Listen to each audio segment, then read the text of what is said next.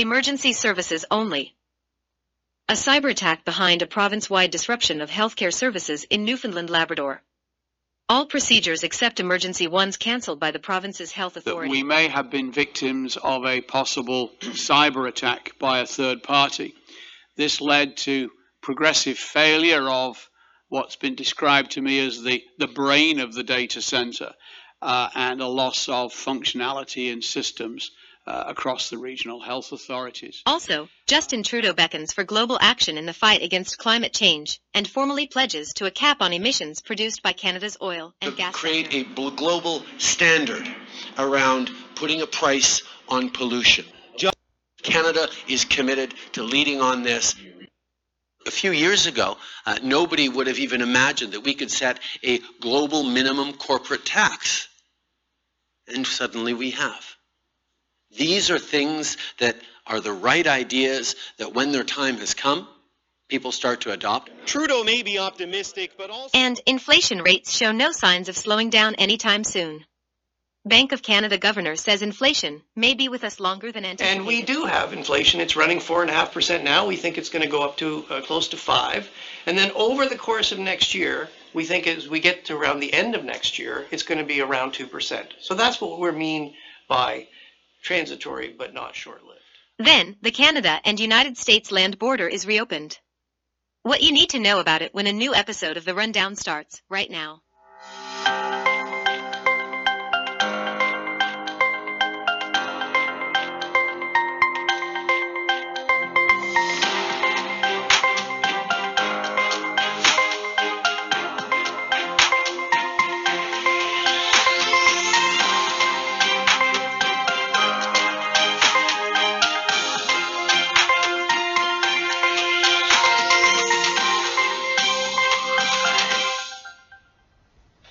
It's my great honor to sign the Cybersecurity and Infrastructure Security Agency Act into law.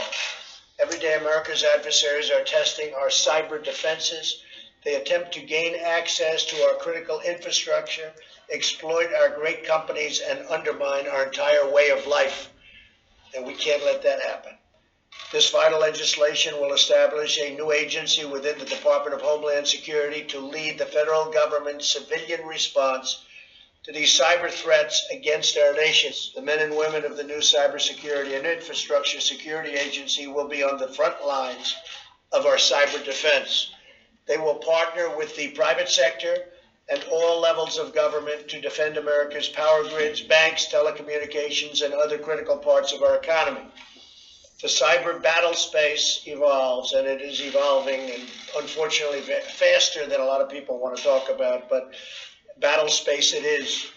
So as the cyber battle space evolves, this new agency will ensure that we confront the full range of threats from nation states, cyber criminals, and other malicious actors, of which there are many.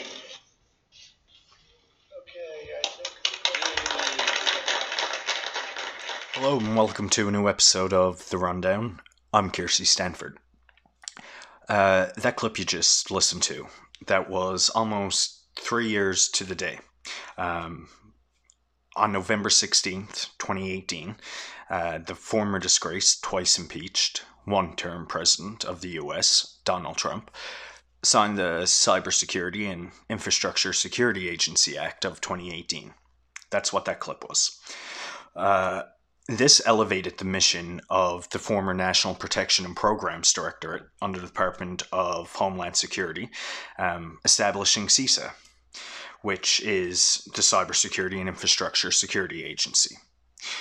He did this as an effort to aid other government agencies and private sector organizations in addressing cybersecurity issues. You may remember a man by the name of Christopher Krebs. Sound familiar? He was the top US election official who spoke out in the aftermath of the 2020 election, contradicting Trump's claim that the election was stolen. He was later terminated for doing so. Krebs was also the director of CISA. So CISA leads the effort to enhance the safety, resiliency, and reliability of the United States cybersecurity and communications infrastructure. So why am I telling you all this? Well, as we both know, doctors, nurses, and hospitals on the front lines of the pandemic have endured the most stressful, painful situations, battling heroically the coronavirus. Yet, simultaneously, plaguing hospitals is a cybersecurity threat that seems resilient and more prevalent following the World Health Organization's announcement of a global pandemic last year. Cyber attackers view the global health crisis as a prime occasion to exploit hardest hit industries such as healthcare. And with so many workers working remotely, these attackers have it even easier to carry out their mission.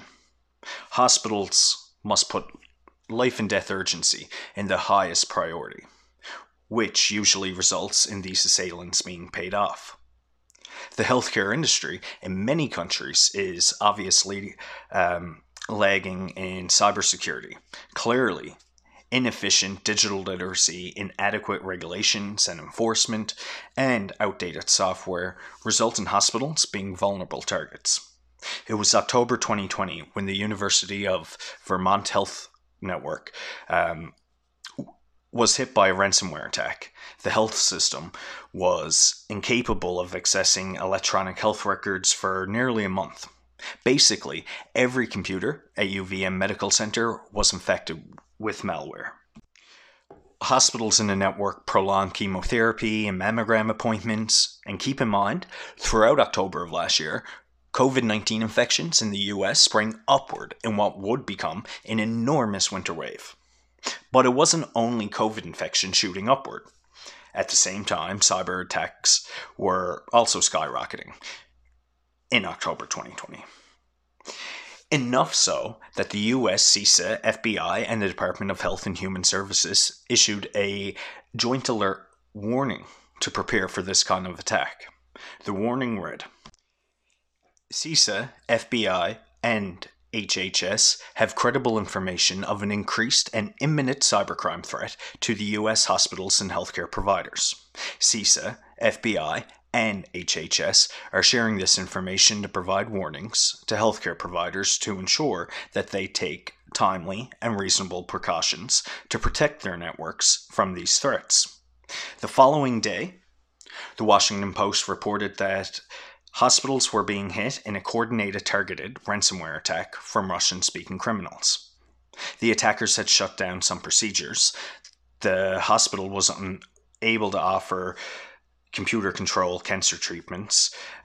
Doctors and nurses had to write by hand with paper and pen for patient records while the electronic system was offline. The Russian hackers, thought to be based in Moscow and St. Petersburg, had been trading a list of more than 400 hospitals they intended to target. 400. Now, TrickBot is a computer malware. It's a Trojan for Microsoft Windows and other operating systems. It was first spotted in 2016, originally designed to steal banking details and other credentials. But its operators extended its capabilities to create a complete modular malware over the years. Microsoft said in a statement on April 17th, 2020, based on Office 365 ATP data, TrickBot is the most prolific malware operation using COVID-19 theme lures. This week's campaign uses several hundreds of unique macro-laced document attachments and emails that pose as a message from a nonprofit offering free COVID-19 tests. Okay, so that was a statement that was put out by Microsoft on April 17th, 2020. Then, almost 6 months later, on October 12th, Microsoft announced they took action to disrupt a botnet called TrickBot, one of the world's most infamous botnets and prolific distributors of ransomware. They disrupted TrickBot through a court order which was obtained and technical action executed in coordination with telecommunication providers worldwide. However, TrickBot retaliated against Microsoft and the United States Cyber Command after learning that both of those agents, or Microsoft and the United States Cyber Command, both came after them. Now, this resulted in multiple hospital systems locking up during the third wave of an infectious viral disease. The Guardian last October reporting it had already hobbled at least 5 US hospitals in the week and could potentially affect hundreds more. And so why am I telling you all this? Well, almost 2 weeks ago in Newfoundland, Labrador, the most eastern province in Canada, the province's 4 health authorities were infiltrated by hackers who penetrated the computer system, resulting in thousands of appointments and procedures being postponed across the province. At this stage of our investigations, we can confirm that we have been the victims of a cyber attack which has impacted our healthcare systems. We have, as I mentioned on other occasions, engaged cybersecurity experts to help us investigate and resolve the matter. We've also informed the appropriate authorities. Those investigations are ongoing. So we understand there's been a lot of interest in this matter, but it is under investigation at this time. Those involved in the attack may actually be monitoring what we are saying in media and on the floor of the House. It's very important, therefore, we don't do or say anything that compromises the efforts underway to investigate and resolve this matter. To manage the outage, we activated our provincial emergency operations centre, and each of the regional health authorities is in a code grey situation, which means effectively they've done the same.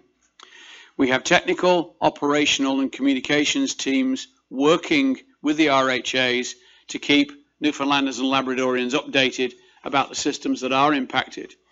Through our continued investigations, we've confirmed there were system impacts after all in Western, and out of an abundance of caution, we've had to take the Western health system offline. The range of impact is far-reaching. No patients could be registered and the entire email system shut down. The disruption meant chemotherapy at several hospitals was postponed and many procedures and appointments rescheduled. The brunt of the impact coming from Eastern Health. It also affected people's ability to check their coronavirus test results online. Hospitals were willed with using pen and paper to get by.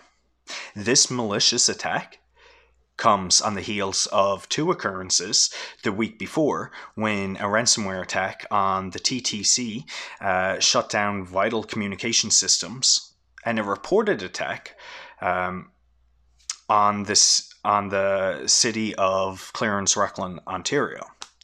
The city shut down its email service as a precautionary measure.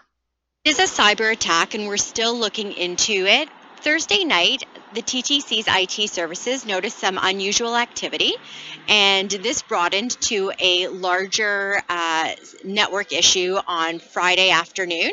And we are continuing to look into what is happening and examine the situation, but it has impacted the TTC's internal communication systems.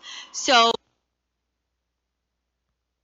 system is down, but our operators are using our backup radio system, which is it's a bit old school, but it is not connected to the network, so we are not concerned about it at this time. Right now, IT is still looking into exactly what this means, and we will make sure to communicate with customers. Is this preparation for a more giant attack, like a practice run to shut down an entire country's health authorities' operating system? These strikes are glaring attacks on our national security. Certainly not white-collar crimes, because they threaten life and they directly endanger hospitals' capability to provide patient care. Hospitals have to put life and death urgency in the highest priority. So this usually results in attackers being paid off quickly. There are missions and paper trails covered up for demands of payment to be issued in cryptocurrency. In May of this year, Scrip's IT team discovered unusual network activity on their systems. Federal law enforcement was notified, and forensic firms were rapidly employed to facilitate and expedite the recovery and investigation process. The attack led to significant interference in patient care and forced providers to use paper records. It took weeks for Scripps Health to get its computer network and medical record systems back online. The hackers didn't just disrupt operations. They also stole data on close to 150,000 patients. Some have filed several class action lawsuits claiming Scripps Health was negligent in its failure to protect patient data from breaches. Doctors, nurses, and hospitals on the front lines of the pandemic have been dealing with the most challenging circumstances, battling heroically COVID-19. Expanded efforts need to be established in place to forecast and anticipate dangers instead of discovering and reacting once they've occurred. This pandemic has presented cyber attackers with prime opportunities to gain advantage and exploit industries hardest hit, such as healthcare, governments, and educational institutions.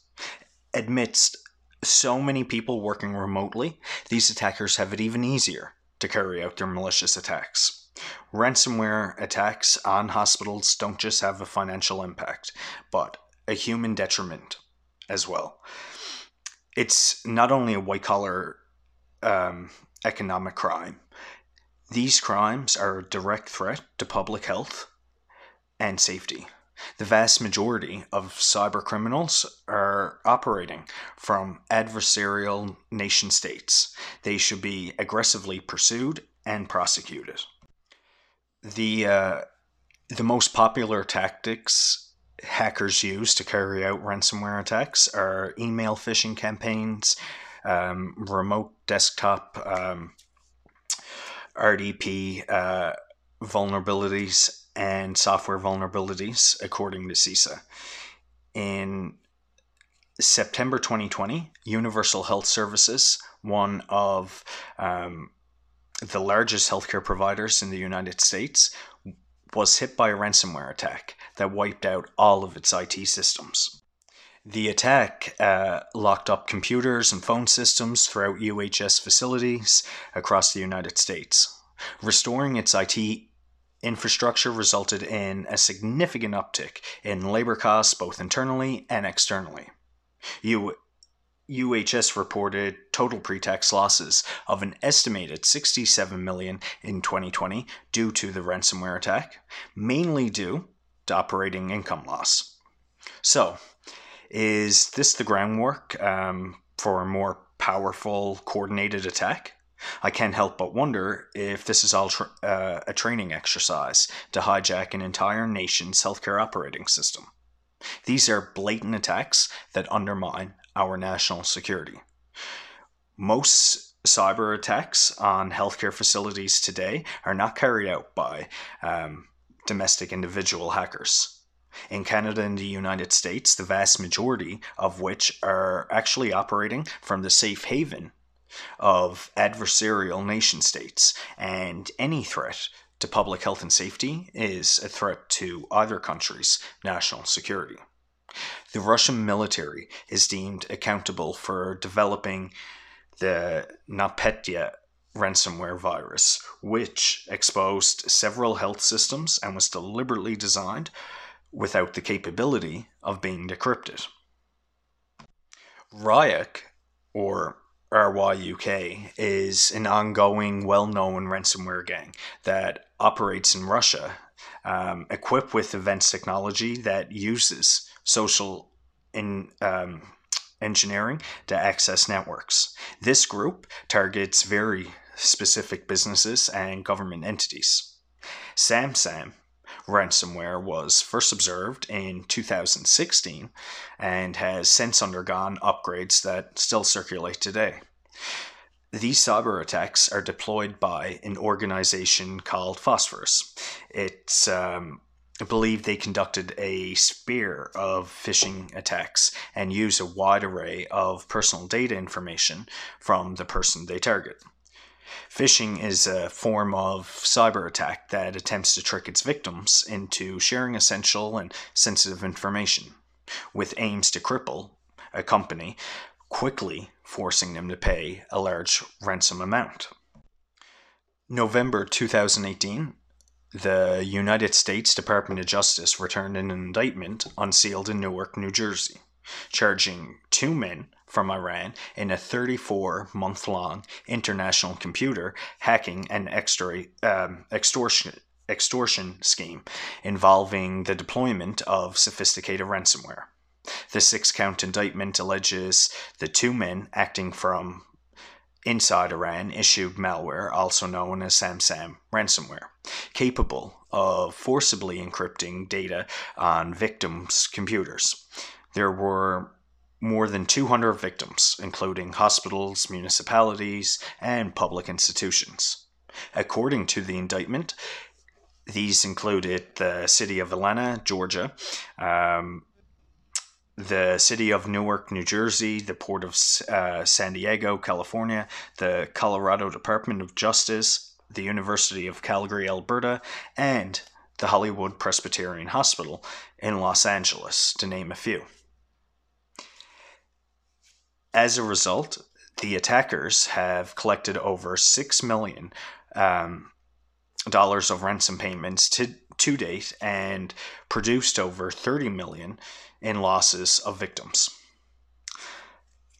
Hospital efforts solely are not enough to reshape the geopolitical capabilities that lead to many cyber attacks. Cyber attacks on the healthcare sector are undeviatingly influenced by the geopolitical climate. Hackers targeting the healthcare system and exploiting the pandemic steal hospital private data while blocking access to all information, including health records and patient charts, and becoming more prominent. And those behind the attacks are becoming more sophisticated in their efforts. The damage can be calamitous.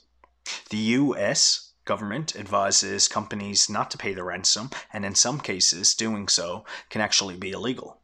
Still, hospitals that need this data to provide patient care can be a matter of life and death. So hospitals, for the most part, do pay these ransoms in droves as hackers are making millions of dollars. A new report sponsored by Cybersecurity Cincinnati reveals an increasing pile of data determines that cyber attacks are not only causing financial or logistical predicaments, but could also pose substantial health risks. The analysis, directed by a research institute called the Ponemon Institute, collected survey responses from nearly 600 healthcare organizations across the U.S., ranging from regional health systems to medical device manufacturers. Just over 40% said they had a ransomware attack in the last 2 years. Those attacks disrupted the facility's ability to care for patients. Around 70% said those disruptions led to more extended hospital stays for patients and prolonged tests or procedures. In addition, 36% said they lost or they saw more complications from medical procedures, and 22% said they had increased death rates. So, how transparent can the government be after a cyber attack occurs? I can respect the hesitancy to not say a lot, as it's obviously unfolding investigation by law enforcement. Although, at the same time, I do think more clarity from the government of Newfoundland and Labrador is required to reassure the public that personal health information is being guarded. Here is Deputy Premier and Minister of Finance Siobhan Cody repeatedly refusing to confirm a cyber attack had taken place at all, despite the fact the media, knowing government, brought in cybersecurity experts while the RCMP opened an investigation. Just take a look. Listen. Why is it a problem to confirm or deny whether a cyber attack has taken place? This is still unfolding and we're working with the RCMP. But why can't you say whether this is still unfolding and we're working with the RCMP? So I'm saying to you that we are working very diligently with all the expertise that is required. This has happened in other jurisdictions. We're following the protocols, the requirements to bring operations back. We're very focused on patients, on the healthcare systems, and the requirements of same. But one of the very basic questions that the opposition asked today, which you didn't answer, was, has a ransom demand been made? We are working with the proper authorities and working with the experts that are required. As the Attorney General has pointed out, the RCMP have been engaged and they are working through this issue. But that's a yes or no question, and I didn't get that. Is not a yes or no question. This is a security question. And I'm telling you that we are working with the proper authorities and moving through this particular challenge, as has happened in other jurisdictions, and we're very focused on the operations of the requirements of the healthcare system because of this. But why won't you answer that question? This is a security issue. We have engaged the proper authorities. Minister, you just said that this has happened in other jurisdictions. What has happened in other jurisdictions? They have had other security challenges, and that's why we've brought in the RCMP. We've had challenges with our healthcare systems, as you know, and that's why we're very operationally, and I think the Minister of Health and Community Service has been very direct in telling people what has occurred, what they're doing about it. And that's what's really critical here. How do we ensure that we restore our services as quickly as we possibly can? We're working with our service provider, Bell, on this matter. We've brought in expertise that is required as well. With regard to Bell, have they indicated to you that anyone else has been a victim, as the government has?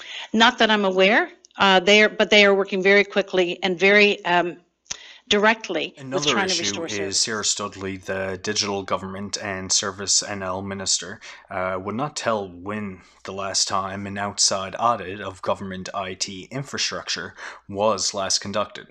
She would not say how much the government has spent on cybersecurity in the past 5 years. The healthcare system in Newfoundland, it's been precarious to say the least. Long before COVID hit the island last year, and given the number of Canadian hospitals that have been under siege from unrelenting cyber criminals over the years, it brings to mind just how far Canada's newly elected government will go to ensure national cybersecurity standards will be strengthened and funded from the federal purse to deal with the issue. Doctors and nurses have to cope with these growing threats on patient information and other data. It hinders our health and security. It's a growing problem in North America.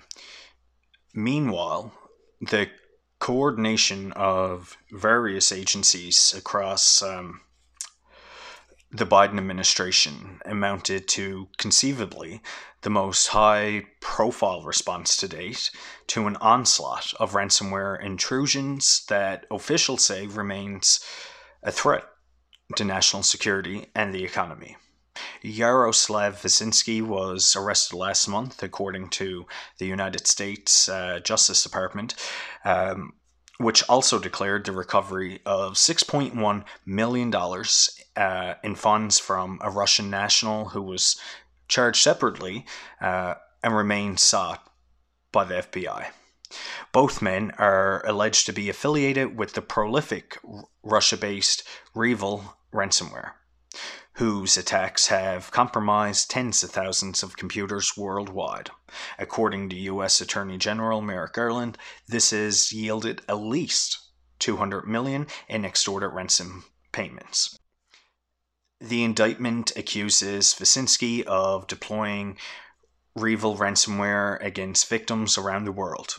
Yevgeny Polyan, a Russian national, is charged in a separate indictment that accuses him of administering approximately 3,000 ransomware attacks on businesses and other government entities throughout the United States, including law enforcement agencies and local governments in the state of Texas.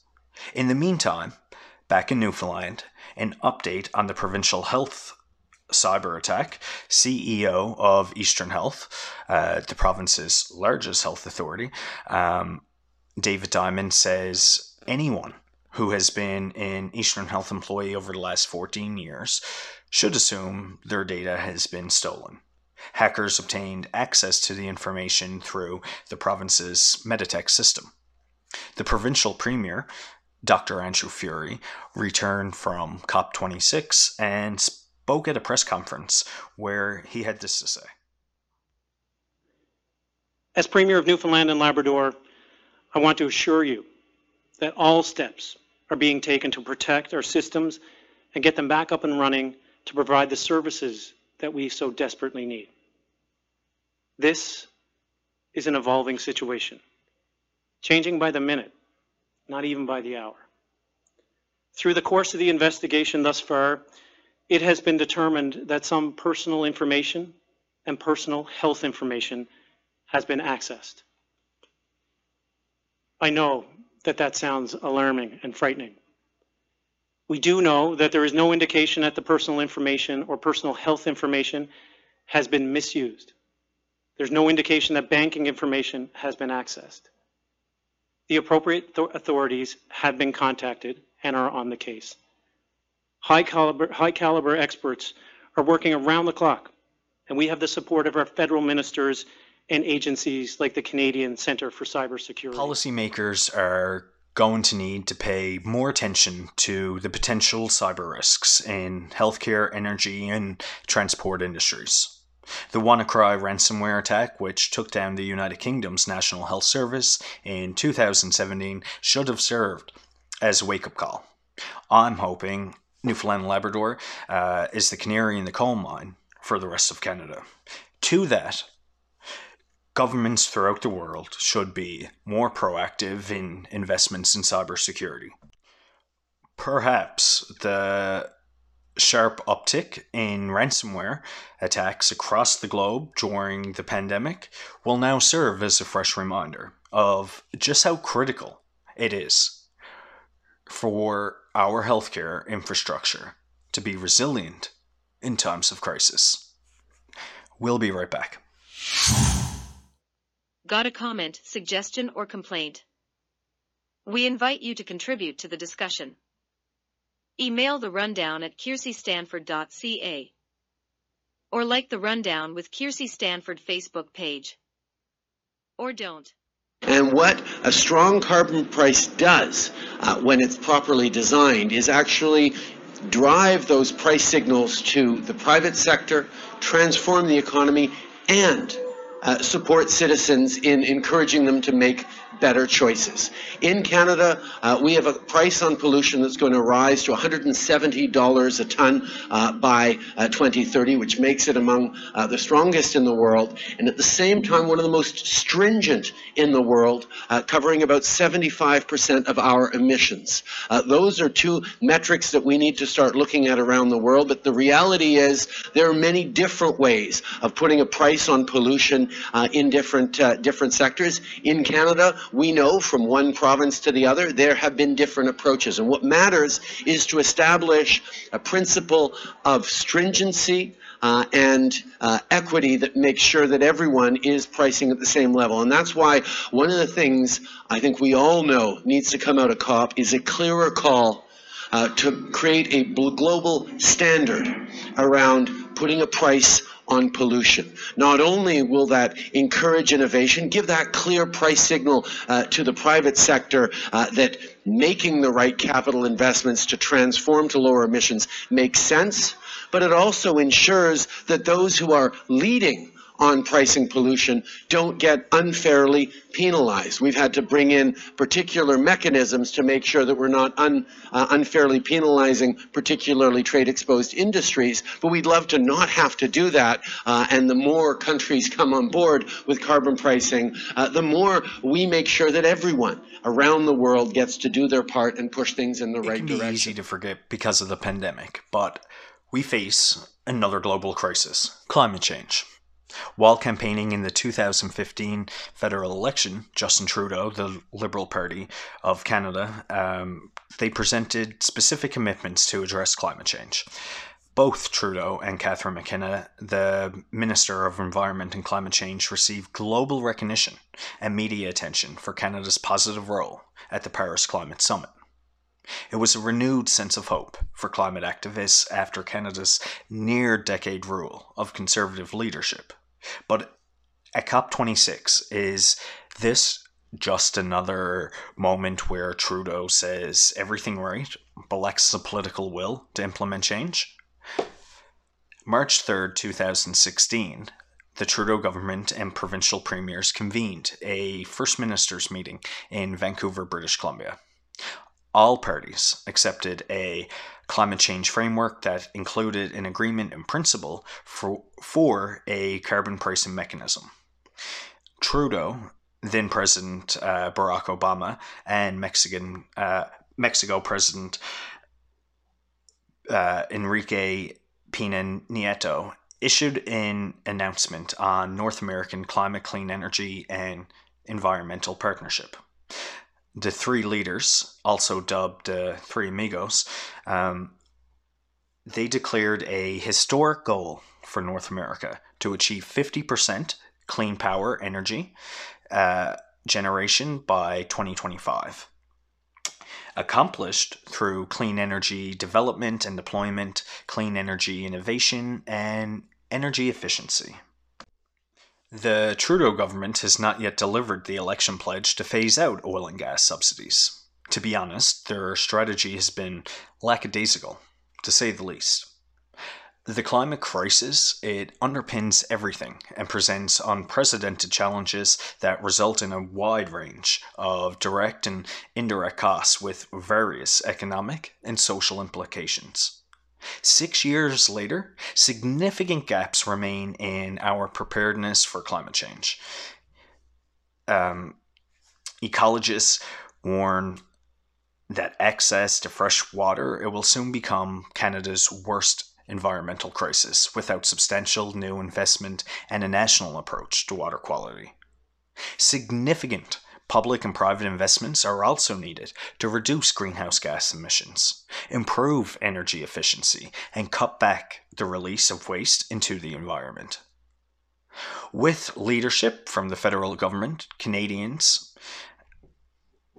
can certainly have environmental and economic security.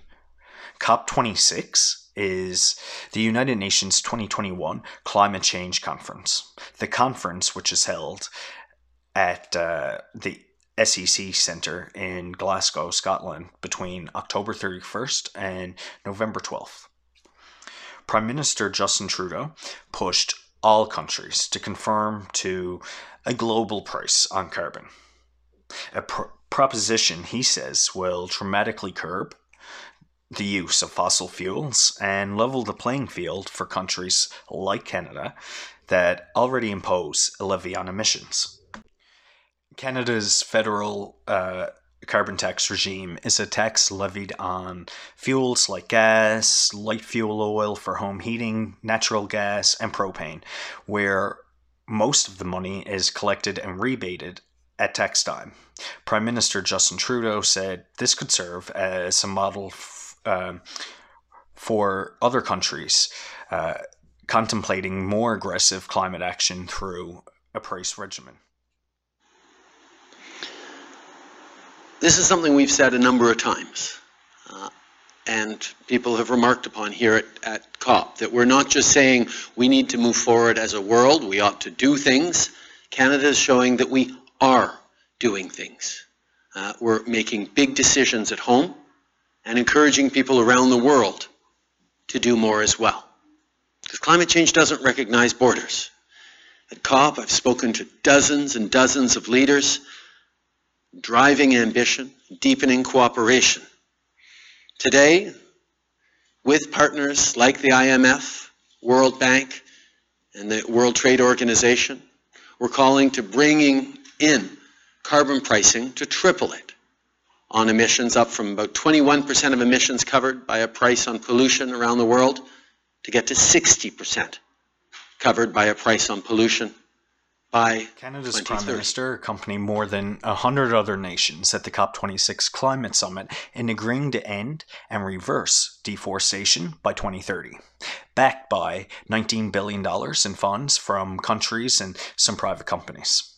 The pledge was signed by leaders of countries like the UK, US, Canada, Brazil, Indonesia, and the Democratic Republic of Congo, which collectively account for 85% of the world's forests. The nearly $20 billion in combined funding will go towards stopping and reversing deforestation and land degradation, while promoting sustainable commodity production and consumption. Another $1.5 billion in funding was also announced to help protect the Congo Basin, home to the second largest tropical rainforest in the world. Forests matter to me because Canada is the third most forested country in the world. La nature fait partie de notre identité.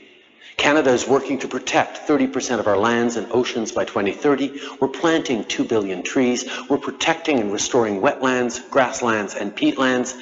And we're supporting Indigenous-led conservation and guardian programs. Ensemble, luttons contre les changements climatiques et la It's crise de essential la to nature. be realistic about the challenges we face, and the only one who I think was on the right track at COP26 was Greta. Take a listen.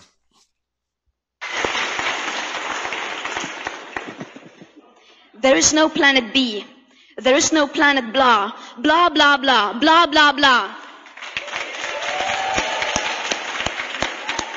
This is not about some expensive, politically correct green act of bunny hugging or blah, blah, blah. Build back better, blah, blah, blah. Green economy, blah, blah, blah. Net zero by 2050, blah, blah, blah. Net zero, blah, blah, blah. Climate neutral, blah, blah, blah. Our hopes and dreams drown in their empty words and promises. Of course, we need constructive dialogue, but they've now had 30 years of blah, blah, blah, and where has that led us? Over 50% of all our CO2 emissions have occurred since 1990, and a third since 2005. If this is what they consider to be climate action, then we don't want it. They invite cherry-picked young people to meetings like this to pretend that they are listening to us, but they are not. They are clearly not listening to us, and they never have. Just look at the numbers. Look at the statistics. The emissions are still rising. The science doesn't lie. Trudeau and the Liberals, they talk a great game, but they are only blowing smoke. Let's put the political platitudes aside and discuss a few issues with Justin's pledges. The intertwined hurdles of climate change, social inequality, economic volatility, degraded natural systems, and the skyrocketing cost of living, they demand an integrated response that stretches far beyond cutting carbon.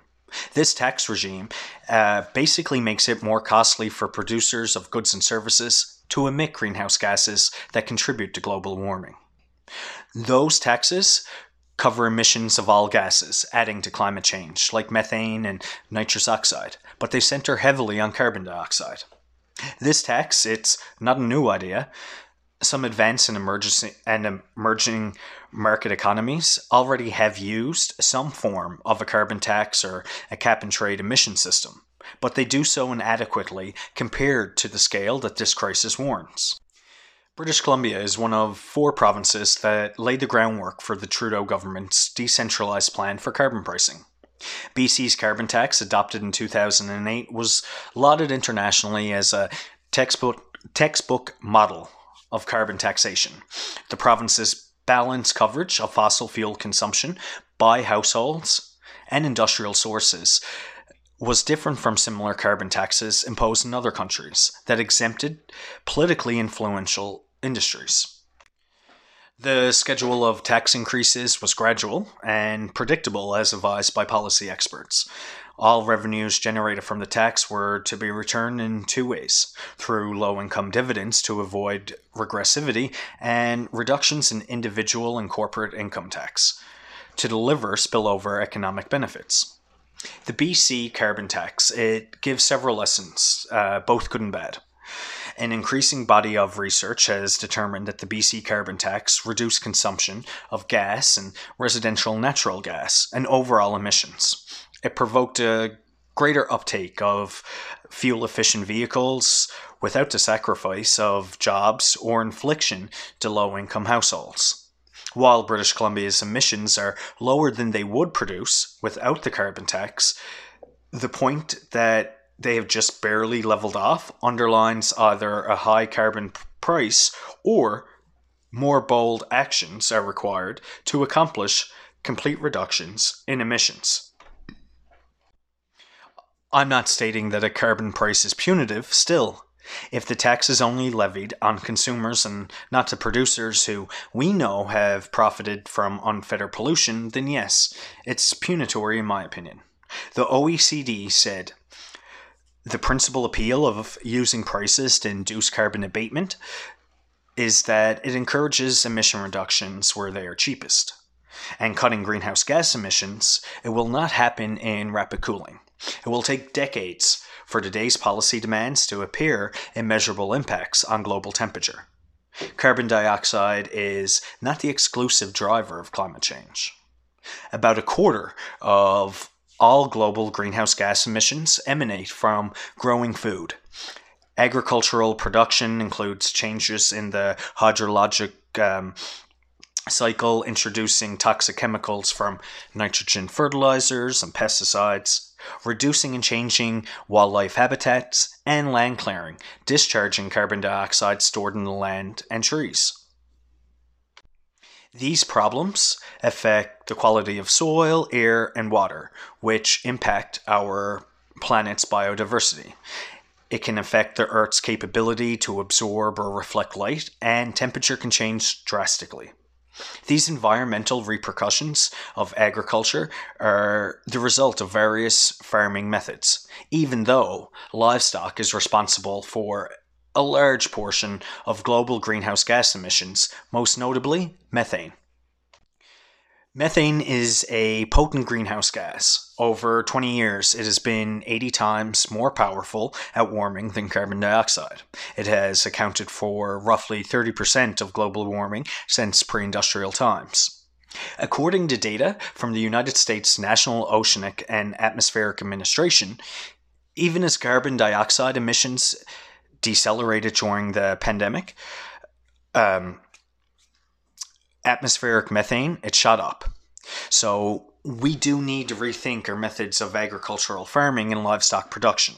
Regenerative agriculture, it centers on the health of the ecological system as a whole, not solely on the high production yield of crops. It focuses on topsoil regeneration, boosting biodiversity, improving the water cycle, and enhancing ecosystem services, assisting to biosequestration.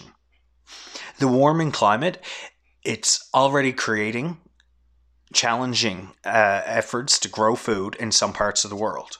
Climate models prognosticate more severe disruption to global agricultural a few decades into the future to changing rainfall and extreme weather.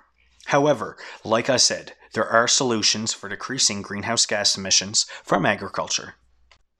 The most significant move would be to use less land to grow food, regenerating cropland to permanent grassland, or forests that can capture carbon dioxide from the air. That could be achieved by raising productivity on existing land, consuming less meat, and diminishing biofuels like corn ethanol. A regenerative, carbon-negative agriculture transition, it's certainly conceivable. And okay, yes, deforestation, it's a problem because it exacerbates climate change by hindering the capability of the planet to balance how much carbon is in the atmosphere. It's a short-term economic gain that profits few at the expense of the many. But I'm reluctant to take these leaders at their word, particularly Brazil's leader, Jair Bolsonaro. Like, what the fuck? Come on. Brazil in 2020 had the highest rate of deforestation in 12 years. We're supposed to simply believe that Bolsonaro abruptly has a change of heart? Okay.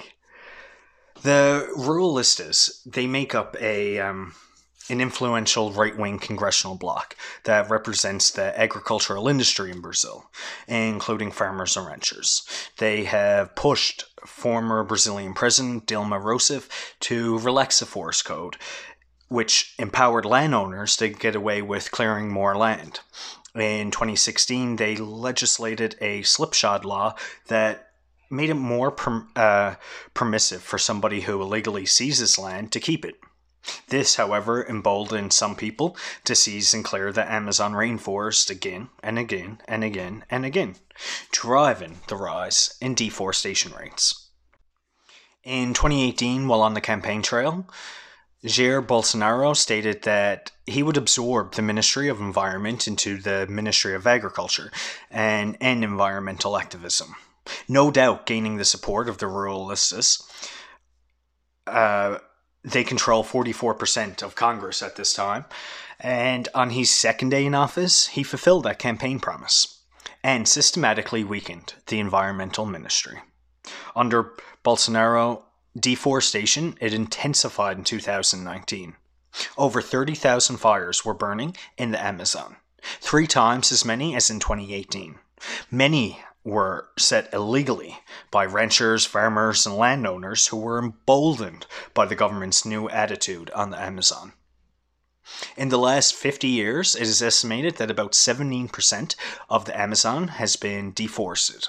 In fact, a 2018 report estimated that if it reaches between 20 and 50%, the whole rainforest could start to collapse.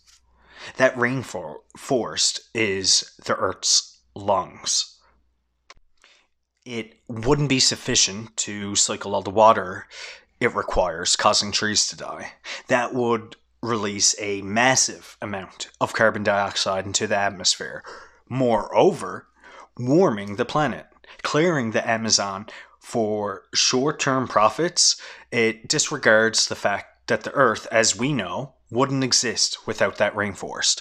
So, excuse me if I'm doubtful that Bolsonaro will abruptly heed the science and put people ahead of profit. Let's not forget that money is power. And as Brazil has demonstrated, extractive industries like the agricultural sector or the oil and gas sector, they use their financial muscles to influence political methods to slow down decarbonization and ramp up deforestation efforts. The oil and gas industry is completely jacked up on subsidies. Those that offshore some of their profits to tax havens are afforded extraordinary financial gains. The federal system, it should be reformed so taxes are reduced on sustainable activities, especially those requiring more significant investment in labor, and raise taxes on non-sustainable ventures. We could revitalize the labor movement while reducing destructive fossil fuels and guaranteeing polluters pay their environmental bills. Climate change is a wealth inequality problem. If 1% of the global population has emitted as much as the poorest 50%, this societal imbalance results from capitalist greed. We are hurtling toward the edge of immutable climate disaster. If we dismiss, overlook, or postpone this crisis any longer, it will be catastrophic and inhumane. That said, the foundation of any policy carried forward to undertake the climate crisis, it should include innovative job creation. We can generate more sustainable green jobs by tendering meaningful, bold investments into environmental innovation and renewables. In this era of innovation and technological breakthroughs, there is so much untapped potential.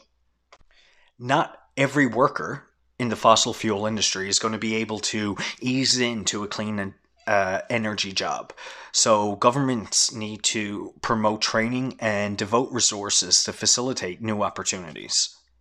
Members of the G20 are spending 50% more on their stimulus and rescue packages to fossil fuel production and consumption than on low carbon energy. Canada already has the weakest corporate transparency rules in the G20. The IMF estimates that OECD countries lose on average 1% of their GDP to international corporate tax shifting. Tax improvements alter the rules in a market economy. Some can incentivize pro-social economic liveliness and disincentivize unsustainable activities. It's time to remove the subsidies from negative environmental, social, and economic activities and provide incentives, including tax credits for positive ones. Effective tax policy, it's not about lowering rates. It's about closing loopholes.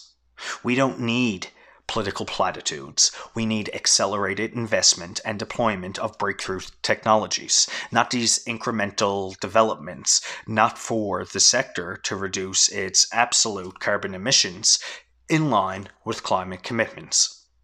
Aviation alone counts for 2.5% of all global carbon emissions. How is it that that will be reduced? That's what I'm saying. We need bold, innovative ideas and commitments toward a sustainable green economy. We need more than a carbon tax. We need action today to protect tomorrow. If the world has to be net zero by 2050, that means that countries like Canada and the United States, they need to be net zero by 2030. Clearly, COP26 has missed the mark. We know higher prices are challenging Canadians and making it harder for them to cover their bills. I want to assure you that inflation is not going to stay as high as it is today, even if it's going to take somewhat longer to While the come down. world recovers from the coronavirus, economies are hotter than predicted. Amidst growth has arisen change. Inflation throughout the world, cruising to its highest levels. Can't say we didn't see it coming. But those razor-sharp increments blindsided many economists. I'm referring to the rate of inflation, both in Canada and the USA. In its simplest terms, inflation is when prices rise over time. Items and services, they cost more than they used to. Inflation has been the most irregular and unpredictable, more than it has in decades. Keeping the boom in prices, it's a balancing act. As is making ends meet for families in North America. Whether it's at the pump or stocking the cupboards, consumers are feeling the pinch, and it hurts. Most central banks, they aim for costs to grow about 2% a year. At this level, customers don't notice variations in prices too often. But if it rises higher, it enhances problematic risks. Canada is currently grappling with inflation, operating at 4.5%. The Bank of Canada predicts that this will increase to 5% before falling to 2% by the end of 2022. The Governor of the Bank of Canada, Tiff Macklem, said to CTV, and I quote, "I do want to assure Canadians that we are going to keep inflation under control. We know what our job is. Our job is to make sure the increases we're seeing today don't turn into generalized and enduring inflation in Canada." End quote. The pandemic has turned inflation on its head, prompting consumers to ask, in the era of the moderate increase in prices, is it over? Central bankers insist that inflation will sizzle out, therefore there's no need to worry. But predictions are not consistently accurate. Some think inflation hasn't really risen that much. It just looks higher, distinctive of the dip in prices during 2020. For example, the cost of crude oil in September 2021 was $17 on the barrel. Compared to September 2020, when prices were recovering from a collapse, the price rose by 74%. But if we analyze it to September 2019, it's only a 13% increase. Regardless, those factors do not inspire consumer confidence. Supply chains have been hugely interrupted by the pandemic, and the heightened demand is only driving the prices further. The increased demand is in part because of the enormous government stimulus policies. America, for instance, emptied $1.9 trillion into a COVID relief package. Now, some people are worrying about hyperinflation, which basically is hyperinflation so severe that it can derail economies and currencies with more than 50% per month increments. Yet economists say we are nowhere near seeing a massive supply-induced price distortion that results in that level of hyperinflation. So, will the prices go down after the holidays? I'm skeptical. It seems like everything is more expensive these days. Look at the expense of gasoline. It has skyrocketed about 50% in 2021, surpassing pre-pandemic levels. The cost of gas is a linear force on even the most essential commodities, including food. Economists say higher oil prices, the supply chain backups, and consumer demand, it will all settle down after the holidays. It will fizzle out, that this is only transitory. However, they also warn it could get worse before it gets better. So, as it stands, we can all presume to see a very hot inflationary continuance. The pandemic formulated massive, widespread supply shortages, with everyone now appearing out of COVID hibernation and businesses reopening. I guess we can anticipate supply shortages and consumer demand soaring for another year. In view of the continued excess capacity in the economy, my fellow governing council members and I judge that the economy still needs considerable monetary policy support. While we ended QE, we kept our policy interest rate at its lowest level and reaffirmed our commitment to keep it there until slack is absorbed so that the 2% inflation target is sustainably achieved. Based on our current projection, this happens sometime in the middle quarters of 2022. Well, after a year and a half, Canadians can now drive to the United States. The US has opened its land border to fully vaccinated Canadians. Since March 2020, the border has remained closed to non-essential travel. But now snowboards can flock to the south, family and friends can visit each other, shoppers can hit the road, and those who feel lucky can visit Vegas. That's right, if you're vaxxed, welcome back. You have to be fully vaccinated and show proof. Accepted vaccinations include Moderna, Pfizer, and AstraZeneca. Also, the rules to get into Canada are still in place. You do need to be fully vaccinated and show proof of a negative PCR test that was taken no more than 72 hours in advance. That molecular testing provision for travelers in Canada can cost upwards to $200, a significant expense for families. Some say those tests have shortcomings, especially for shorter trips. However, the public safety minister says the government is relying on the advice of public health officials. If that advice changes, the government will accept that. When there's adequate vaccination coverage in Canada, the hope is that the PCR tests will no longer be required when driving into Canada. All right, well, that's it for me, everyone. Thanks for listening, and so it goes. That's the rundown.